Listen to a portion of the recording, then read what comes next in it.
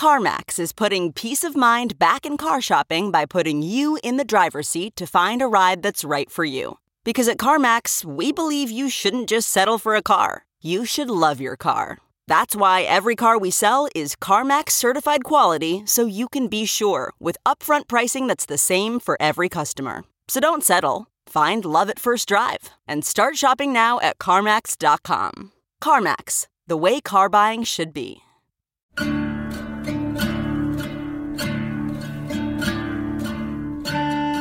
What's up, nerds? This is Just a Couple of Arslings, the Last Kingdom podcast. I'm one of your hosts, Jessica Toomer. And I'm Alyssa Fikse. We are writers for SYFY Wire's Fangrrls who started recapping The Last Kingdom in Season 3, so we decided to bring that nerdy, horny energy to Podcastlandia. Jessica, this is our second to last episode. Oh my God, we're until almost season done. 4. Until season 4. We're almost done with season 3, which means like we're going to be done until, season 4 comes out, which I'm assuming, I think they stopped filming in October of this year, so it's probably not going to be until late spring. Yeah, early summer. Spring 2020, I think, is what people are saying, but there's, no official release date yet, which, Yeah, maybe they'll surprise us and drop it super early. I don't know, but yeah, it's kind of sad. I know, it's been kind of crazy, but it'll be a little sad. I mean, I guess the thing to think about is, if you guys miss us, you can always just re-listen to episodes. Right. Find us on Twitter. I'm not vain enough to think people are going to be doing that, but hey, I mean, whatever floats your boat. Right. Anyway, but yeah. Yeah, they're not doing that. No. So I think for our small talk today, we're going to discuss something that's been in the news recently. And I feel like it relates to the show a little bit too, only because they kind of live in the same, I wouldn't necessarily say genre because Game of Thrones is fantasy, but there's a lot of similarities between Game of Thrones and The Last Kingdom. Sure. And I think one of them is, maybe not this season, it hasn't been super thirsty, but I mean, nudity in any kind of drama show, it's become the norm. Yeah. What we want to talk about today is the Emilia Clarke stuff. Yeah, she went on Dax Shepard's podcast, Armchair Expert, and she talked about how she felt a lot of pressure to appear nude on Game of Thrones early on. Which you can definitely tell it's one of those things when you watch especially the first season of Game of Thrones and somewhat in the second, there's a lot more of that, sex position, which is what it kind of got dubbed with that first season. There was a lot of nudity, particularly women's nudity. It's never male nudity. It's just women's nudity. Always women. And that kind of followed her into other jobs. And she talked about how she would kind of have fights on set and say, no, I want to stay covered for this scene. And people would tell her, you don't want to disappoint your Game of Thrones fans, do you? Which is just, that's obscene. That's just unacceptable behavior. And so gross. Yeah. I hate that for her because she seems so delightful and just such a, I don't know. She works hard. She's so sweet. Seemingly. I say that as someone who has never met Emilia Clarke, but the image that she projects is a very positive one. Mm-hmm. And look, she survived 2 brain aneurysms. Okay, she's been through enough. She's been through so much, and just and that last season of Game of Thrones, in and of itself, she got screwed over. She did the best she could with what she was given. She did great with what she was given, but yeah, and I hate that. She talked about how, she was fresh out of drama school and she just sort of felt like she needed to say yes to everything because it was her first big job, Yeah, I think she was 23. She was very young. Very young, and very green. And yeah, she credited working with Jason Momoa as sort of a way that she learned to stand up for herself because he kind of told her, this is okay, this isn't okay, and you need to tell people when it's not okay, which is a scary thing to learn, especially as a young woman. And you're, starting out in your industry. It's really hard to say, no, this isn't okay when you don't feel secure in your job. So, yeah, I hated that followed her for so long. And she's talked in the past about how she's turned down roles that had nudity because she didn't want it to be like her thing. Like I know specifically, like she turned down the role of the lead in 50 Shades of Grey, which like fine, she deserves way better than that. But but I hate that she felt like she had to turn down opportunities because people always just see her as like the naked dragon queen. And that's a bummer. And she deserves better than that. Yeah, it's such a weird thing, too, because I feel like with this show, with Game of Thrones especially, there was such like a fervor around it when it first started. I mean, it's got a huge fan base from the books. And so I feel like especially her nudity, because she was playing this character that was beloved, when she appeared nude on screen, I don't know, it felt like it wasn't just like your regular show where you're taking off your clothes. Like, I mean, I saw like really gross things on the internet about it from fans of the books or the shows who just like, I guess that really did it for them. I don't know. But it just felt like it felt really gross in a way, really violating because, you know, this is just, she's trying to do her job. This is a material that is heavy in the violence and heavy in the nudity. So, you know, you're going to have to do some things, but you don't want it to live on the internet in ways you didn't intend. You know what I mean? You're doing it for this show. Right. You don't mean for your body to be taken and put in other contexts. Yeah, exactly. That's where it gets really kind of gross to me. And so, like, I think about this show, which I think it treats nudity and violence so much better. I mean, there's, you know, every show has its faults, but I just feel like, yeah, those first couple seasons of Game of Thrones, it was almost like, how much can we do? Right. Like, you know what I mean? And I think they should have trusted the material more to like hook people than, you know, throwing tits on screen every time they could. But whatever, it's done. Game of Thrones is over. Sort of. It's done. Right. We don't talk about it anymore. Will it ever be over? I don't know. I don't know. Please don't look at Emilia Clarke and just like picture her naked. That's not cool. She deserves better. Every actress deserves better. Yeah. And props to Jason Momoa for being an ally, a true gentleman, a woke bro. I knew it. I mean, Lisa Bonet doesn't have that taste. Yes, Lisa Bonet knows what's up. Gotta love a woke bro. It's the best. All right. Well, speaking of woke bros, let's talk about Uhtred. Let's talk about Uhtred. And you know what? Let's talk about Alfred too. Okay. Very surprised. Yeah. I love these last scenes with Alfred and Uhtred, and it's just, it kills me because I feel like I wish they could have talked about this sooner. Like, not just when Alfred is like, I need to make amends before I die. But I feel like they could have done such great things if they had been in this kind of harmony earlier on. And I guess that's the hindsight of death that, you know, Alfred is feeling that he can be this way. Yeah. So he's showing Uhtred this Chronicle of Wessex, which sort of details from his brother's death until his own, everything that's happened during his kingship, and except anything that includes Uhtred. Uhtred is conspicuously absent from the pages. But yeah, I think the fact that this document is so important to Alfred in the end is it's his way of ensuring that his legacy lives on. Like, yes, he has Edward, but Edward will die eventually too. So if you really want to be remembered, you got to write it down. Yeah, I think, you know, Uhtred, in this kind of conversation that they have, Uhtred feels the more noble. I mean, he's like, I did good deeds. Men will remember that. And that's like that's a nice sentiment. Mm-hmm. But Alfred is very smart and he's practical. And so he knows if he wants people to say good things about him, he's got to write it down himself. Mm-hmm. That's what history is. It's men, mostly men, writing things and making people believe them, you know? So I think Alfred kind of just intuitively knows that. And he knows that if his dream of a united England is going to continue, if his reign is going to be looked on favorably, he has to write it down, got to kind of glitter and gold, have really nice penmanship. These are some very elaborate diary entries. Yes, very elaborate. Yeah, he's not wrong. I mean, he's a bit of an asshole for basically telling Uhtred that he's going to be forgotten and it'll only be Alfred that is remembered. Like, fuck you, dude. Yeah. But he also kind of in a backhanded way compliments Uhtred and is like, you know what? No one will know that you did this, but I will know. Yeah. So it's almost like, okay, I think for Uhtred, what's more important to him is the now, and to have Alfred appreciating him in this moment, it means a lot. It does. It really does. And I think Uhtred, here's the thing.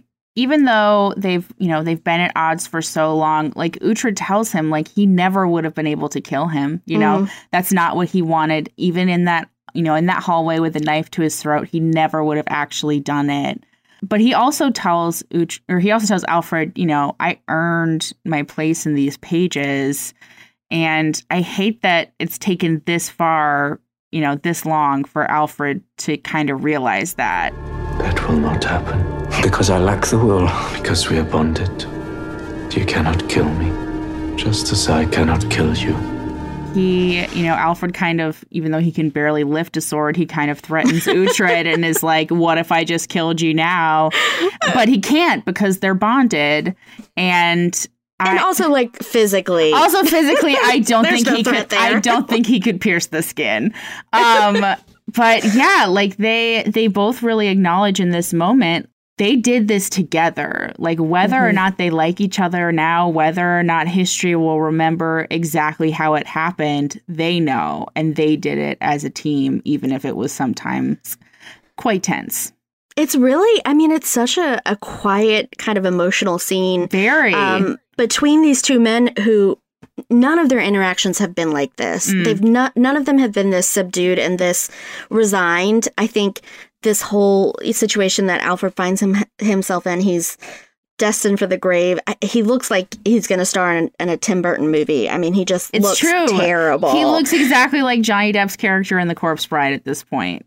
Yes, that's was giving me so many feels. Yes. Thank you, Alyssa. Yeah, so it's just, I think it's like you said, it's that thing of, death is a scary thing. It's also a freeing thing because it lets you look back, on your choices really without those rose-colored glasses. And I think that Alfred realizes he's made some mistakes. He's trying to make amends for them. Yes, he has ulterior motives because he asked Uhtred to stay in Winchester until Edward can be crowned, just to kind of be there to maybe lay to rest some worries that in the rumors that people are spreading. But it's so interesting how he does that because, Alfred, anytime Alfred has asked for a favor from Uhtred, he's basically demanded it and demanded he swear an oath and held something over his head. And this interaction, you see, he just asks him and he doesn't need an answer. He just wants to put that question out there and he wants it to be Uhtred's choice. And I think that's such a shot, like a sign of respect. Yeah. And you can tell it hits Uhtred in the feels a little bit. They both get teary-eyed. It really does. And, they have this moment too where Uhtred wants to know, like, why Alfred brought his children to Winchester. And basically, and Alfred, like, straight up tells him, I did it to inflict pain. Like, I did it to damn you. And he admits, like, this is the big thing for me, because I feel like Alfred, sometimes he's known that he's done wrong, but he never, like, admits it out loud. He admits to him that it was a bad move. He tells him that it was petty. He tells him that, it was a provocation and he didn't give him the respect and trust that he deserved through that whole situation. And it's a really like moving thing. And then I kind of liked how they edited this episode and how they intercut the scenes of these two men having, this moment of peace together with everything that's going on at the wedding feast, which is just nobody's having a good time. Like, I mean, it's a medieval wedding. Right. What do you expect? I mean, at least nobody died, but like nobody's having a good time. Like Aethelflaed and Aethelred are sniping at each other and at Aldhelm.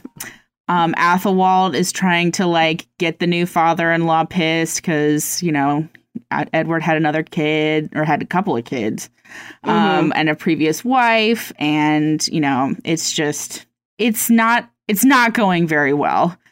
I mean, Aethelwold is stirring up shit as he does. But his chat with Ethelhelm, you know, so we go from Alfred and Uhtred to Aethelwold and Ethelhelm, who, you know, is not really wanting to hear what Aethelwold has to say. I mean, he's got that nasty wound that's uncovered. Disgusting. It's super off-putting. Yeah. Like, not over my salad, Aethelwold. Like, gross.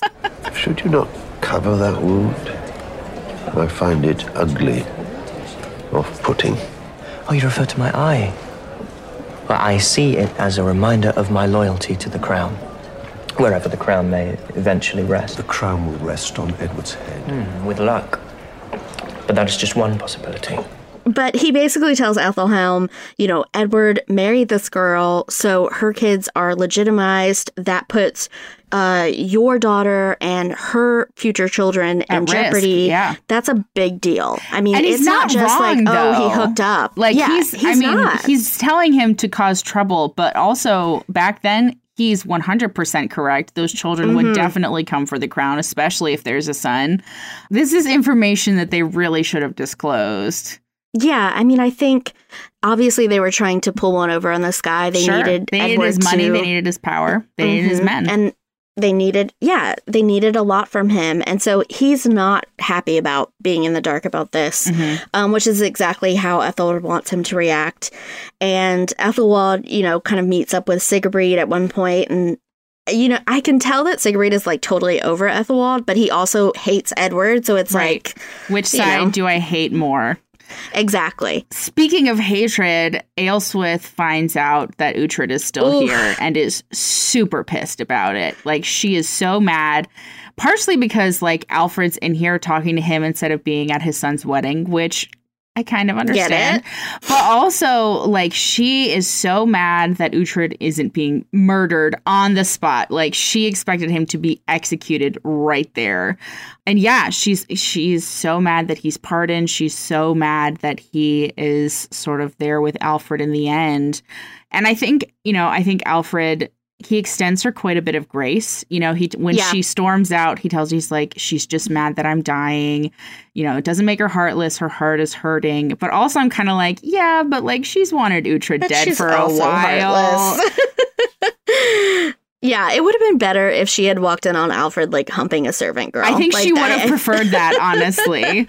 I agree. Yeah, she is just she's so enraged. Yeah. And I think it doesn't help that she's had to sit through this wedding dinner watching Aethelwold also scheme.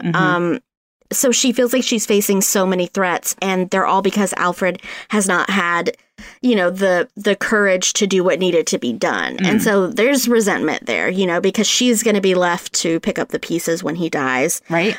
And I think it's hard for her to understand that Alfred is thinking, you know, way farther ahead, and he's thinking about more than just, you know, the religious reputation of his reign. He's worried that Edward is not ready and that people are going to take advantage of that. He tells Uhtred that, you know, there are good Christian men dining in his hall right now that will be tempted by, you know, the wealth and the power that this transition will afford them. And so I think he can recognize that even these men that are Christian and are, you know, praying in the church with them every Sunday, whatever, they will still come for that throne. And I don't know if that's something Aelswith really believes. Like, I feel like she's so pious, like in ways that are not the same as Alfred.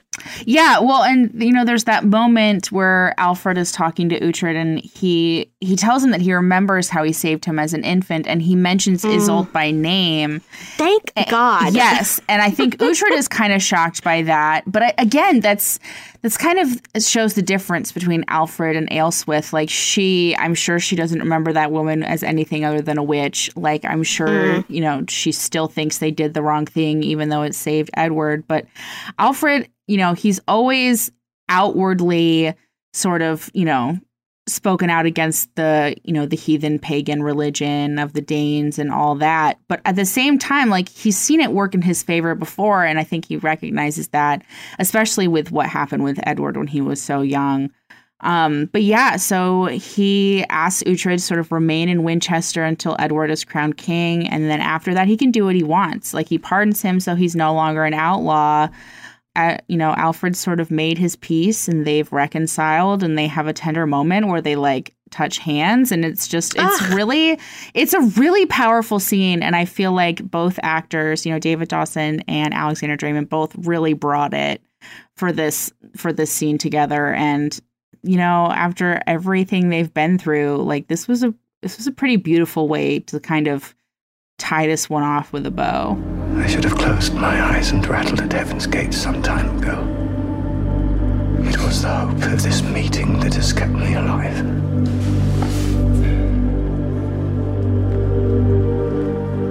To Uhtred, the true Lord of Peppermere.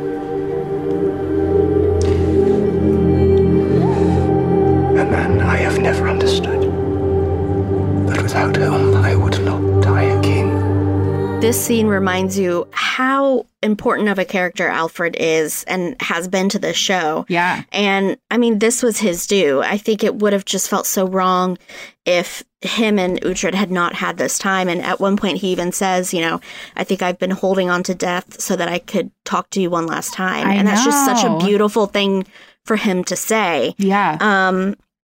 Because, obviously he has worries and he wants Uhtred's help, but I think really at the heart of it, it's this idea of, I know I did you wrong, and I can't leave this earth without making that right. And so super sweet, got a little choked up. Yeah. I mean, there might have been dust in my eye when I was watching, who knows? Yeah. Someone who doesn't find this all warm and cuddly is Aelswith, who returns to the hall super pissed off, lies to Edward about it, tells Steapa to have his guards at every corridor. She wants Uhtred gone. She has some plans for him once Alfred is dead. Yeah. That I just can't believe are good. And yeah, she's already kind of preparing for what will be her almost reign. I mean, I feel like she's gonna have a lot of some puppet strings. Yeah.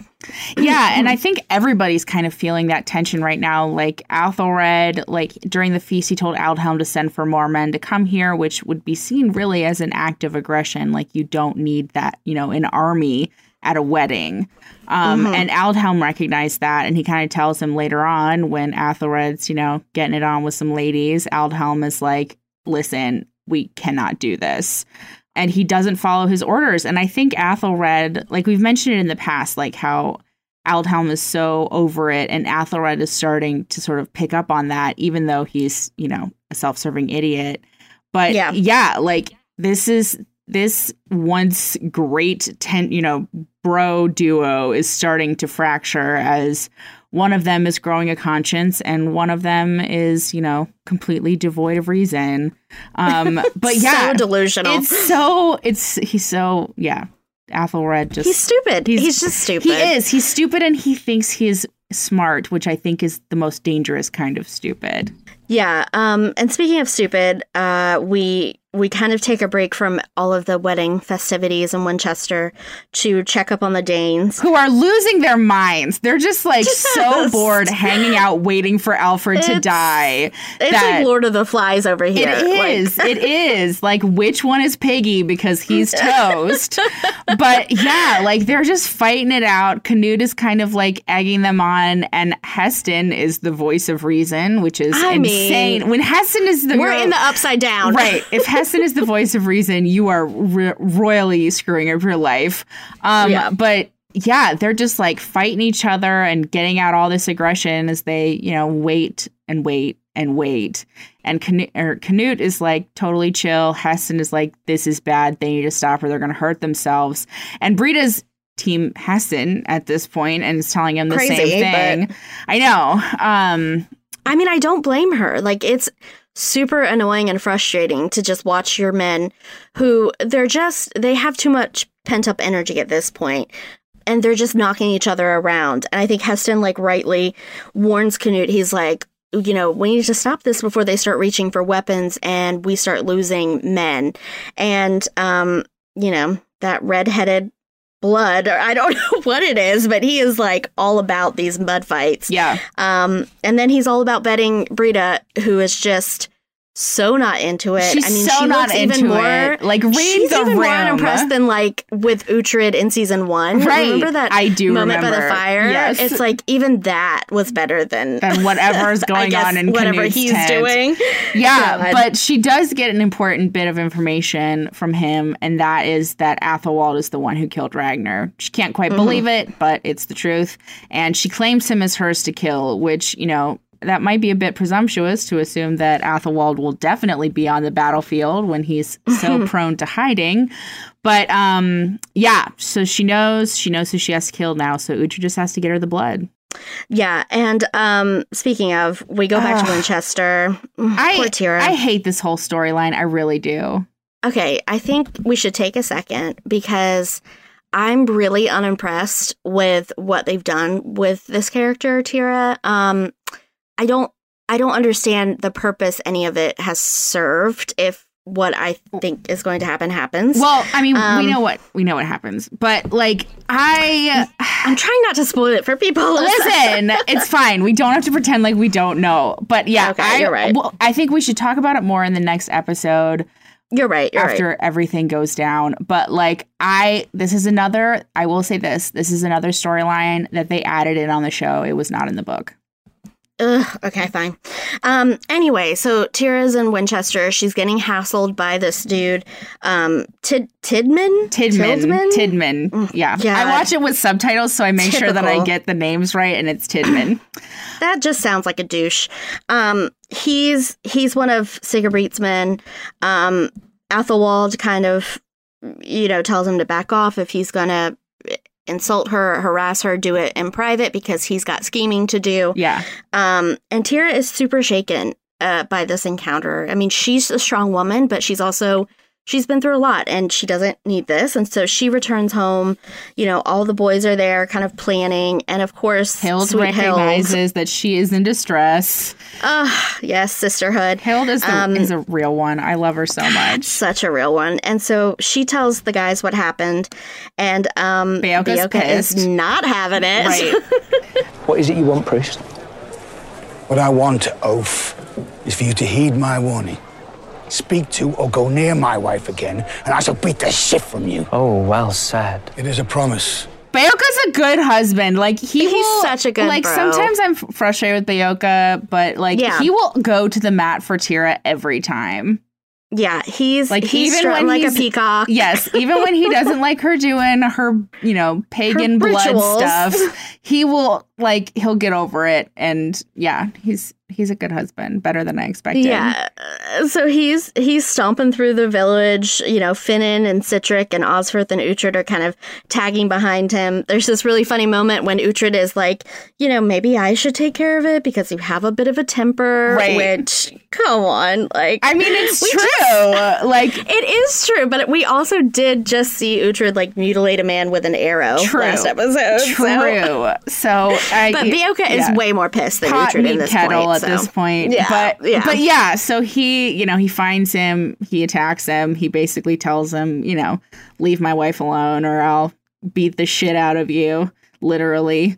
But yeah, so it's a really tense confrontation. Beocca is, back to his ultimate Sassmaster mood. And love it. Yeah, so he's, it gets violent. Aethelwold shows up. Nobody's happy to see him. Things are getting tense, as Alfred is, stepping towards the grave. People are getting a little bolder, and it's not great for, avoiding discord in the public square.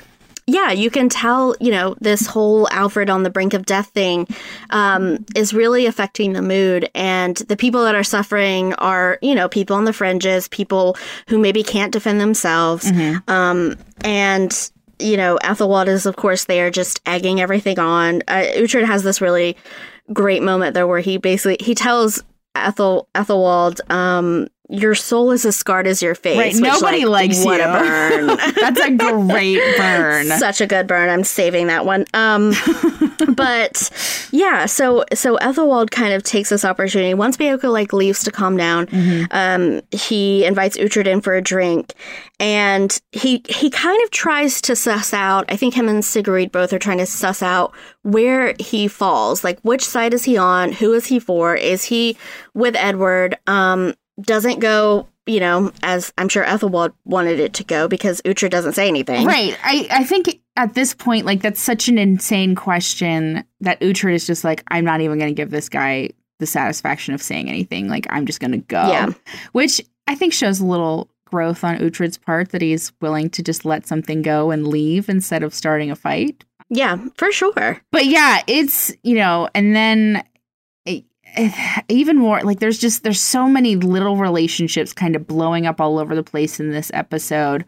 There's that moment in the church when Athelhelm is talking to Aelswith, and he basically tells her, hey, wouldn't life be a lot better if those children were just murdered and I didn't have to think about them ever again? Wouldn't it be great if we killed those babies? Wouldn't it be great if we literally struck down children? That's a sign of a bad guy. That's what we should be talking about in a holy place. Right. It's insane. Right. That's perfect church talk, murdering children. But yeah, so there's that tension. And then there's, Bishop Erkenwald, who talks about how much he hates Uhtred to Uhtred's face and how he thinks it's stupid that the king has pardoned him. And it's just everybody is at each other's throats in this episode. It is tense as hell. I have no place. I'm not a husband. I'm not Uhtred of Cookham, not Uhtred of Bebenbow. I'm not Uhtred Ragnarsson. I'm not even an outlaw anymore. I would say you're each and all of those men. Yeah, and I think the mood is also really affecting Uhtred in interesting ways, because so he has this little confrontation with the bishop. And then Hild shows up. Sweet Hild. And she's like, look, I know something's on your mind. Just spit it out. And, Uhtred gets a bit angsty. And he's like, I'm not a husband. I'm not a Ragnarsson. I don't have Bebenberg. I don't have Cookham. I'm not an outlaw anymore. What is my purpose? Yeah. And it's such an intimate conversation. It's such a big question. Mm-hmm. And, for him to ask that of Hild shows how strong their bond is. He calls her his bestie, which I just squealed a little inside. I love their dynamic. But yeah, so good. Yeah, she's his greatest friend, but she's also, I think, the one who's always willing to tell him the truth. Even if it's not particularly comforting, but she's basically you need to grow up. You're not cursed anymore. You have so many options. What are you going to do? Because you can do anything you want at this point. And then, of course, Aelswith comes and ruins the moment. Of course, as she is wont to do. The mood. It's terrible. But yeah, it's a beautiful moment. And I think, that feeling that he has a choice now is sort of the big decider for him, and why he goes to Alfred as he's dying. He comes to see him and tells him that he will remain in Winchester until Edward is crowned. He swears that to him. And I think it's largely because Alfred gave him a choice. It wasn't something that he was manipulated into. It wasn't something that he was forced into. He was asked. And that made it something that he could, do and still keep his head held high. Yeah. And, after Uhtred pays Alfred one last visit, we see the next kind of moment we see is Aelswith at Alfred's bedside, and even struggling for breath. She's annoying the hell out of the dude about Uhtred, and she worries that, if a pagan guides Edward, that they'll continue to be punished. That's why the Danes are at their borders. It's a conspiracy. Yeah. it's a belief, I guess. But she keeps kind of going on and on about that. And you see Alfred, saying, no, this is what I have to do for my England. And he dies. It's a really kind of quiet moment before he dies. And And it's a pretty shitty thing that's the last thing she says to him. It's awful because he's like, he says, my love. And he's like, kind of calling to her to come to him as he's like dying. The breath is leaving his body and she's still berating him over everything with Uhtred. And I think that's going to haunt her because he died with her bitching him out. And that is not something that'll, rest easy on your conscience for a long time, if ever. That would haunt me for sure. And I think, we do see her struggle with that. So she realizes he's dead. She calls for Beocca and they have this kind of tender moment where it's almost at first it's like she can't believe that he's dead. God wouldn't let this happen. He has so much to do. And then she kind of plays around with the thought of, well, I'll tell the kids, and Beocca, but maybe no one else has to know. And there's just a lot of fear there. There's fear of how it's going to be taken and what's going to happen next. And poor Beocca, obviously he's broken up about this because he loved Alfred, but he's also sitting here trying to kind of comfort this woman who's always been just such a bitch to him. Yeah. And you can tell he's like, but he keeps offering like, well, he's in heaven now and, oh, well, he'll guide us. Or, it's just like, oh, Beocca, just stay quiet. I don't think there's anything you can say to this woman. Yeah. So, we have that moment and like you can see Aelswith did love him, even if she was, difficult at showing it. But yeah, so his family comes in, everybody's sad. It's, they say it's the first day in a new land and it's a scary new land. Alfred was, he had a pretty secure position. A lot of people respected him, but what do you do now? And Aelswith decides that what she's going to do now is she's going to force out Beocca because he was bonded with heathens and she's rescinding Uhtred's pardon. Bishop Aethelwold has agreed that you may speak at the king's service, but that must be your final duty within the palace. You are bonded with heathens, Father Beocca. Edward must be God's king. So she is immediately cutting out two men who were very influential to Alfred, which is kind of insane to me. Like, I understand, like, she wants, all the paganness gone. She wants God only. But she also has eyes, and she also knows that both of these men were really, influential to Alfred, and to be sort of cutting her son off at the knees just because she wants Jesus only in their rule. Like, that is just such short-sighted thinking. And she's really setting her son up to fail by cutting these guys out. Yeah, it's a terrible strategy on her part, I think. Not just because, Uhtred is someone of value that could be really helpful to Edward, but because she is making these decisions and she's kind of going against what Alfred has said in his death. And so the only thing that does is make Edward look weak. Yeah. Because she's doing this. She's making these moves. The Danes are going to see that and say, oh, this, new king can't even make his own decisions. His mommy has to do it for him. Yeah. Exactly. It's not a good look. It's not a strong look. And that's what you need right now. Yeah, you need to have your rule, go unquestioned. At this point, Edward hasn't even been confirmed by a Witten. He's not been crowned. Like, this is not the time to be rescinding royal pardons. It's insane. Yeah. And so, they have the funeral for Alfred. But Uhtred, even though he knows that, they'll come for him, he still shows up He still shows up at the funeral. And I think that's, classic Uhtred. Yeah, he made a promise. When he gives his word, he keeps it. Right. And especially in this instance, he gave his word freely. And so that really means something. And so he shows up at the funeral knowing that his pardon has been rescinded. He plans to stay in Winchester until Edward's crowned. And, he ends up kind of getting quietly escorted out of the funeral by Steapa. Poor dude. I mean, I know Steapa likes Uhtred. It must really suck to be constantly being at odds with this dude, Yeah. I feel like it would be difficult to be, the king's man and so beholden that, you have to turn against your friends all the time. And he's always a lonely life. Right. And he's always getting snippy with Finan, who always deals it back. So I'm like, he likes these men and he has, a relationship with them, but he's, king and country, I guess. He gets thrown in jail and Thyra, she gets, sort of chased home by this, by Aethelwold's man Tidmund again. And, he like is just totally menacing and, really cruel to her. And he chases her all the way to her house and she sort of locks him out and gets in her hidey hole.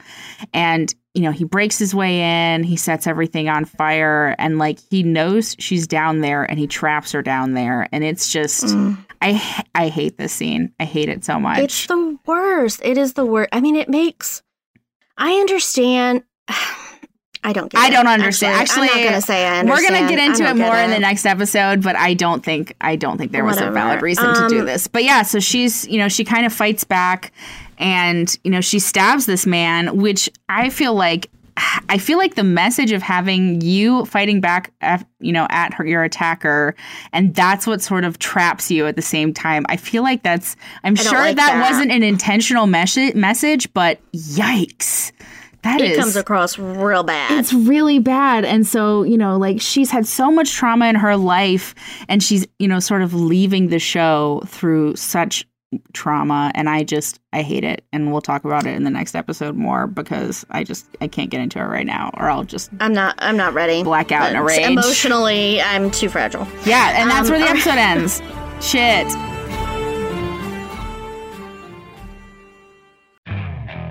Okay, picture this. It's Friday afternoon when a thought hits you. I can spend another weekend doing the same old whatever, or I can hop into my all-new Hyundai Santa Fe and hit the road. With available H-Track all-wheel drive and 3-row seating, my whole family can head deep into the wild. Conquer the weekend in the all-new Hyundai Santa Fe. Visit HyundaiUSA.com or call 562-314-4603 for more details. Hyundai, there's joy in every journey. Okay, picture this. It's Friday afternoon when a thought hits you. I can spend another weekend doing the same old whatever, or I can hop into my all-new Hyundai Santa Fe and hit the road.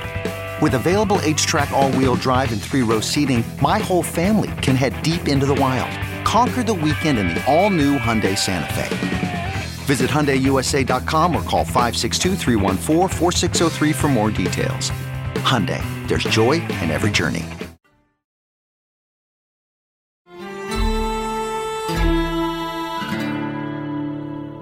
Now it's time for our next episode wishes. This is when we issue our demands for upcoming episodes like the spoiled toddlers that we are.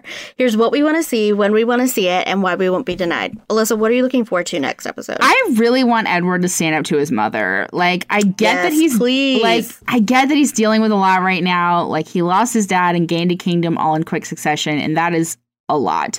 But she's like mad with power right now. She's, she's going against. She's Cersei. Yeah, she is, but like she's not as. But not as smart. I love Cersei so much, even though she was so evil. She deserved to die better. Anyway. But yeah, going against your dead husband's wishes before he's even in the ground is a really bad look. So yeah, I hope that Edward surprises me and is like, a strong king, but I don't know if he's there yet. And yeah, I can't even talk about what happens to Thyra.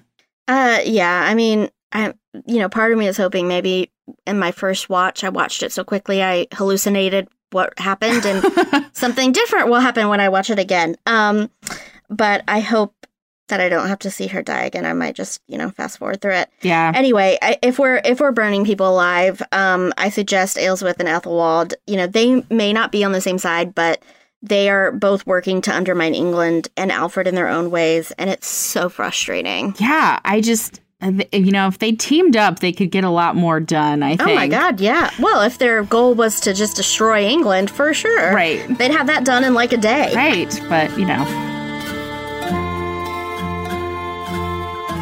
So, The Last Kingdom has a massive cast of interesting characters, and nearly everyone gets their time to shine. Our Arsling of the episode is the character who truly goes above and beyond to win the war or simply win our hearts. So, who is your Arsling this episode? Okay, Bioka was totally my dude this episode. He saw Thyra upset, did not hesitate to kind of storm over there and confront this turd. He would not let Uhtred kind of do his dirty work. He wanted to hand out the beatdown. Yeah. And I'm kind of upset that he wasn't allowed to finish him off. Like, Uhtred, just stay the fuck out of it for once. Let Bioka do what he wants to do. Right. But, props to Beocca, because I think even though he's a priest, he's always been such a good husband to Thyra. He's what she needed and she's what he's needed. And I've seen real growth and development because of their relationship, which I really like. I like when you pair people off in a show and then you show how that bond and relationship has changed them for the better. And I think with both characters that's happened. So yeah, shout out to Beocca. I definitely agree. I feel the same way. I got to give it up for Alfred. It's our last opportunity to give it to Alfred. We got to, and we don't do it often. Right. He could have died bitter and, still cursing Uhtred, but he really wanted to reconcile. That's how Aelswith's going to go out. Right. Okay? Aelswith is going out cursing Uhtred, I'm sure, however it happens. But yeah, he finally gave Uhtred the credit that he deserved and sort of made amends as well as he could. Like you said, he could have gone to his grave with this bad blood and kind of left Uhtred to deal with his bitterness alone. But he handled it in a manner, that really befitted a good king. And I wasn't always, Alfred's number one fan. I think that's pretty clear. But I think he handled himself with honor at the end. And I really will miss David Dawson a lot on the show. He did such a good job, bringing Alfred to life. And that'll be, I'm interested to see, what the new season will be like, but that'll be a hole that is felt, I think. Yeah, some hard shoes to fill for sure. Get ready to shame none the worst character of the episode with us. It doesn't matter if you're a Saxon or a Dane, anyone can be a turd, and we're calling out the biggest one of the episode. So Alyssa, you go first. Who were you just hating on this episode? Okay, well, Aethelwold shithead Tidman was only here for one episode, but he really did leave a stain. This guy has so much hate in his heart that he spent all of his screen time terrorizing sweet, innocent Thyra, who's never as much as heard a fly in her entire life. I hated the storyline. She is an angel. She should be protected. And you should kiss the ground she walks on just for being in your presence. But yeah, I hated the storyline. I hated him. He's gonna kill one of, if not the purest character on the show, and I hope he goes straight to hell. And I don't even believe in hell, so. But I hope he goes there. Niflheim. Right. Yeah. I mean, Tillman. Fuck you, dude. Yeah. I think for me, it was Aelswith this episode. Sure. It's just, it's annoying. So I think Tidman is just an evil, terrible person. I think Aelswith, she has some redeeming qualities. And so there's some times where I've really brooded for her to turn things around. Yeah. And she just never has. And that's what's so frustrating about this character. Even on his deathbed, she's still harping on to Alfred about Uhtred's heathen ways and how they're poisoning his legacy, which is just, it's the worst way to say goodbye to this man that you loved and kind of served your entire life. That sucks. And, she's making all these decisions without Edward's input or approval. She obviously doesn't believe in her son's decision-making abilities. She's making him look weak. She's kind of, undermining everything Alfred's done, which is so disrespectful. He's not even in the grave. Yeah, there's just so many things that Aelswith is doing wrong. And you know what? I wish she would just sit down. Katie, you're making a fool of yourself. It's true. And like you said, just with the undermining of his legacy, so quickly that he's gone, it's unforgivable. Now, this is clearly a very serious podcast about a very serious show, but sometimes it's nice to indulge in a little thirst. It's 2019, the world is on fire, and honestly, we deserve this. So this is our time to celebrate the thirstiest moments that really blew our skirts up this episode. There were none. I mean, why are we even here? Why are we even doing this segment this season? I wander in the desert and there is nothing to ease my thirst. I am hallucinating. My mirage is like a shirtless Uhtred at this point. It's just, it's so dry in here. Yeah. That's pretty much it. Everybody looks great, but yeah, nothing thirsty happening in this episode at all. This is probably the greatest offense we've suffered with this show is the fact that they have so many hot people and they can't make us thirst even a little bit. Not even a little bit. Come on. There's nothing. Yeah. Ugh. I know. All right, whatever. Injustice.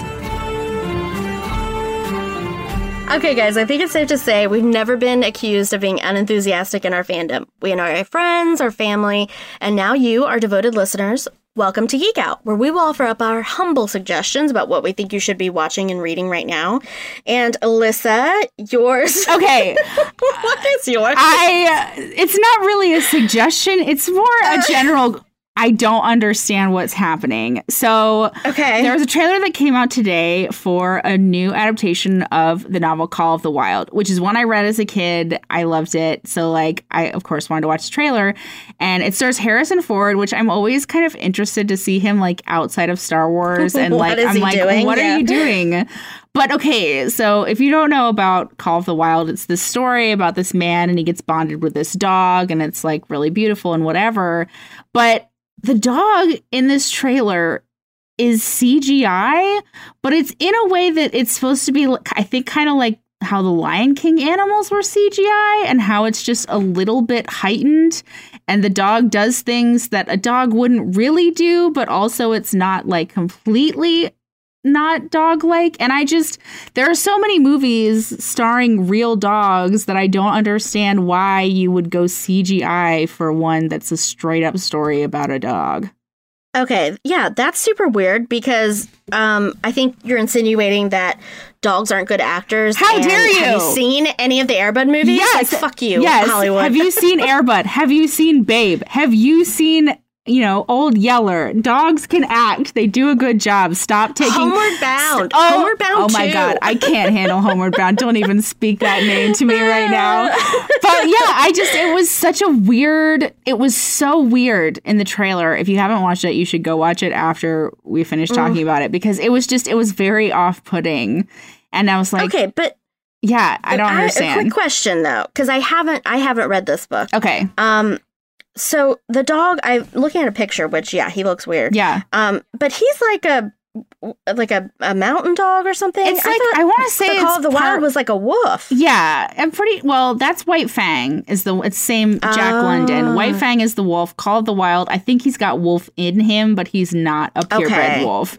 Either way, it's super weird. It was a very odd trailer. I did not understand the tone. Okay. And I don't think Jack London would appreciate it. So he's probably spinning in his grave right now. Actor dogs anywhere appreciate it. It's a tough business, okay? Stop taking actor dogs' jobs. Come on. This is worse than resurrecting James Dean. Oh my, well. Maybe not. It's almost on par. Right.